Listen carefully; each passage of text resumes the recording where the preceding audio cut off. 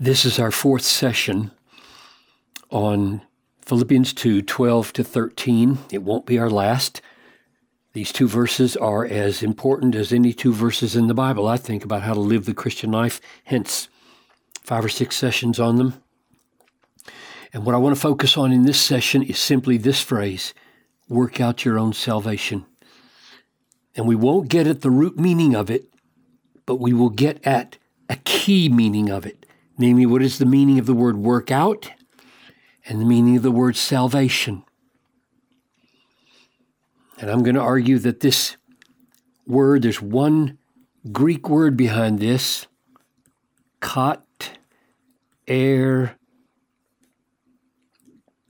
gadzeste, long word, kat er gadzeste from kat er gadzamai.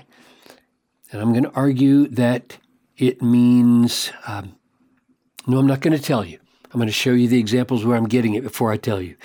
So, Father, as we focus on the meaning of workout and the meaning of salvation, would you illumine our minds to Paul's intention here, not our ideas, but Paul's intention in these words. I ask in Jesus' name, amen.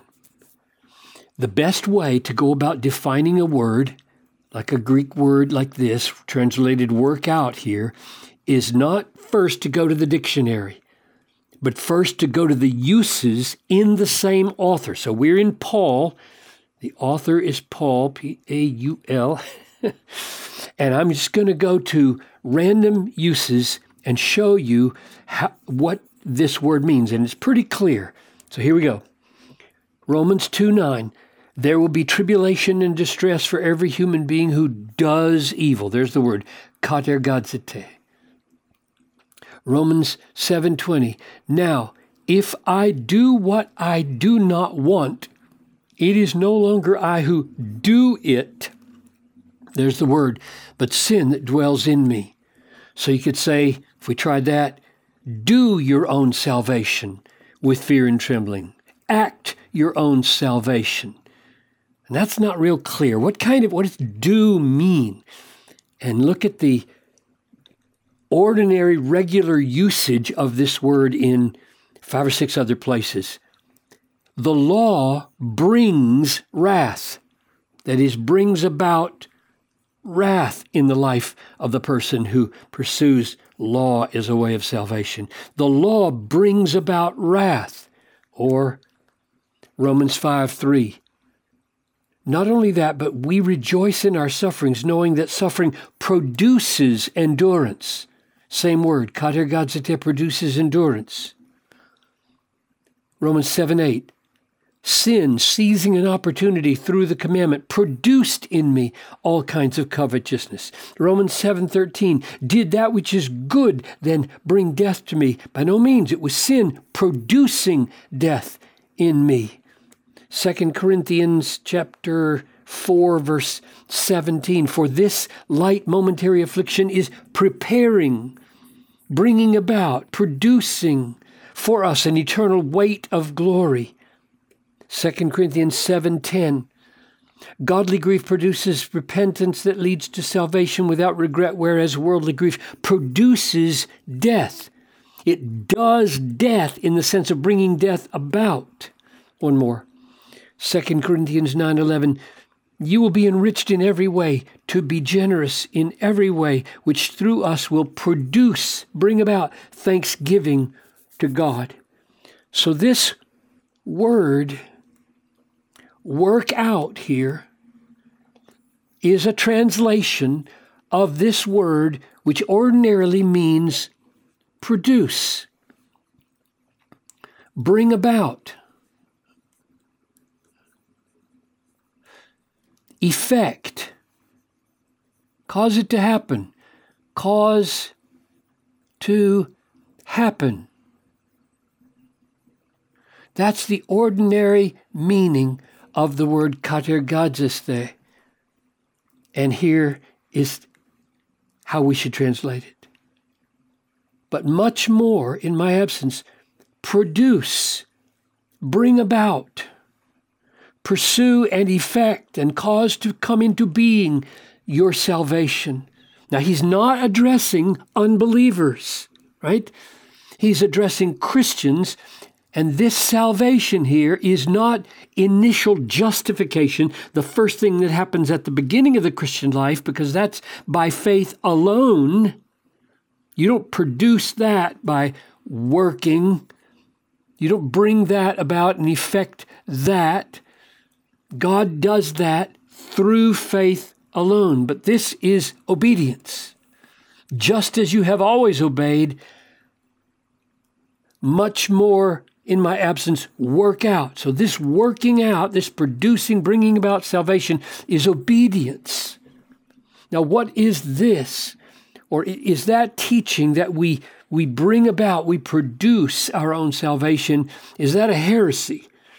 And it's not going to be a heresy, and it's not going to contradict salvation by grace alone, through faith alone, because we've got this coming in the future sessions. But consider what it means elsewhere in Paul. Chapter 3, verse 13, brothers, I do not consider that I have made it my own, but one thing I do, forgetting what lies behind and straining forward to what lies ahead, I press on toward the goal for what? What are you pressing on, Paul? What are you straining for? What's this straining? I didn't know the Christian life involved straining and pressing. Yes, it does. Toward a goal. What's the goal? The prize of the upward call of God in Christ. That's the resurrection. That's salvation at the end of the age. That's being welcomed into the presence of God through Jesus Christ. And it involves Paul in straining forward and pressing forward. Here's 4:16. Keep a close watch on yourself and on the teaching. Persist in this, for by so doing you will save both yourself and your hearers. Saving yourself is not a foreign idea for Paul, and it doesn't mean that we die for our sins or we become meritorious and earn our salvation. It just means that there's a pathway that leads to salvation and a pathway that leads to hell, and we get on the path that leads to heaven, and we produce and sustain and make every effort to stay on it and thus save ourselves. Or, as Jesus says in Luke 13:23, and someone said to him, Lord, will those who are saved be few? Saved be few. He doesn't give them a number. Here's what he says. He said to them, strive to enter through the narrow door, for many, I tell you, will seek to enter and will not be able. This is the door. This is the narrow door that leads to salvation. And he says, strive. Work out, bring about, produce the entrance into this narrow door. One last text, Galatians 6. The one who sows to his own flesh will from the flesh reap corruption. But the one who sows to the Spirit will from the Spirit reap eternal life. There is a sowing in life that leads to eternal life, and there is a sowing that leads to corruption, which is the opposite of eternal life. And then he says, and let us not grow weary. Keep on, keep producing, keep bringing about. Let us not grow weary of doing good, obeying. For in due season we will reap. Reap what? This, reap eternal life. We will reap if we do not give up. This word work out here is translated by Peter O'Brien in his commentary as continuous, sustained effort. And he gets the idea of continuous because right there, that ending, katergadzeste, is a present tense in Greek, and present tense implies ongoing action, not once for all action. So the Christian life is a continuous, sustained effort. Produce, bring about, effect, cause this, your salvation. Now, we will ask, how does that not contradict salvation by grace through faith? How does it not ruin assurance? How does it not conflict with justification by faith? And the keys are going to be right in here. And knowing that this salvation is future salvation, because God is the one who is at work in you, both to will and to work. We are not left to ourselves to do this producing, not left to ourselves to do this bringing about. I'm going to argue that God causes the miracle of our obedience that leads to salvation. Just as you have always obeyed, so now keep on obeying. That is, bring about through that obedience your salvation. God causes that miracle. That's in this sentence right here. But we act the miracle. God doesn't replace us.